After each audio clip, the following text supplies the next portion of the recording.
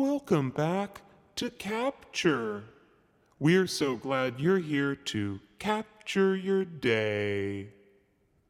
March 20th, 2064.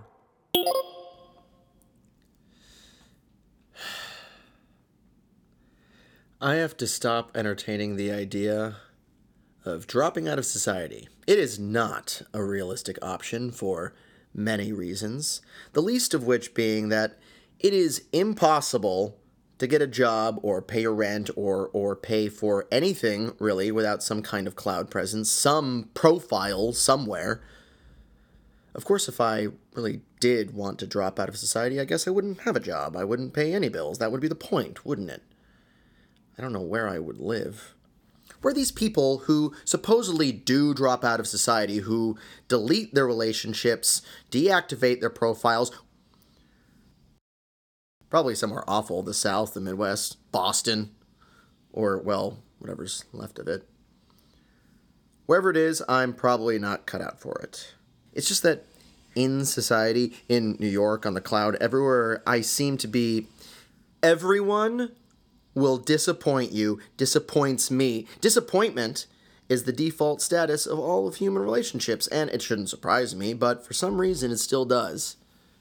No matter how many times I tell myself, everyone is a letdown. It's just part of human nature, but so's forgetting, so's, I don't know, hope, so's wanting to get the fuck out of society when you run into your ex on a date. Yeah, I ran into Jeb on a date at this bar up in Wiener Heights. I was trying to put myself out there like Starla told me to, trying to engage in something tangible or just have a tangible experience. It was, in hindsight, I wasn't really asking for it. Running into Jeb with some beefy man-child with candy-colored hair. He looked like a Staten Island hipster, and they never come that far uptown unless they've got a bed to sleep in. Of course, all these thoughts crossed my mind in less than 10 seconds, but that wasn't fast enough, because before I could turn around and leave, I was being pulled into some kind of bro-y embrace. I was being man-hugged by my ex. Oh, and that's how I was introduced, as the ex Fitz Walker, the ex-boyfriend of the great Jebediah Hogan. Ugh. There's his profile with the same fucking smirk he had on his face at the bar.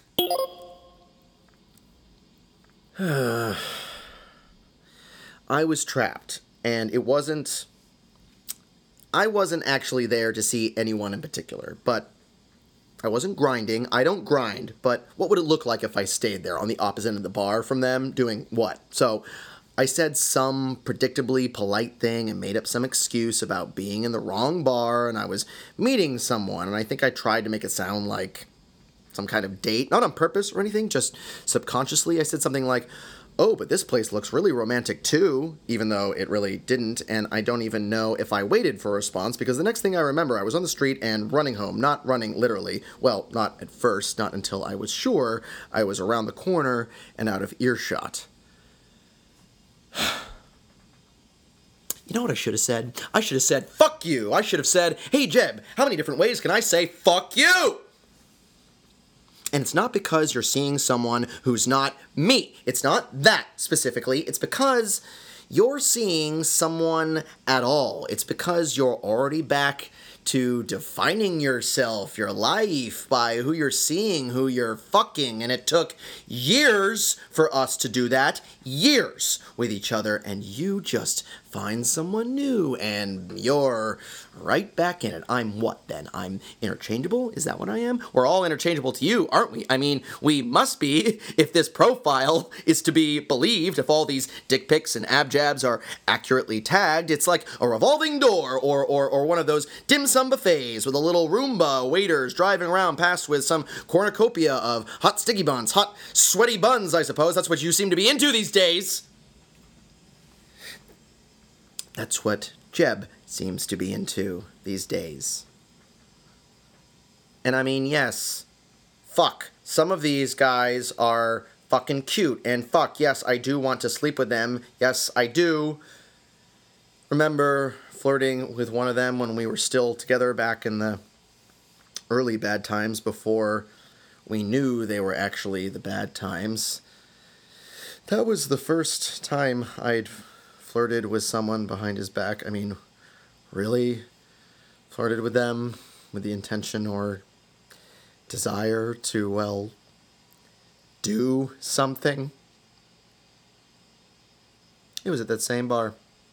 Jeb brought me there. I didn't know the name, but it was the same fucking bar. Capture, remind me to never go out ever again. And get this fucking profile out of my face. Thank you. Capture complete.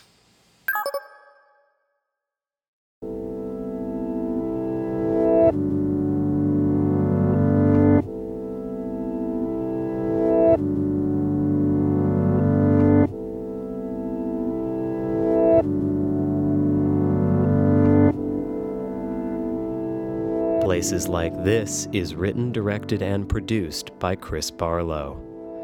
This week's episode was called I Am the X and was performed by Hunter Canning. Music by Steve Sobs. Find out more about the future at placeslikethis.net and tune in next week on iTunes and Tumblr for more Places Like This.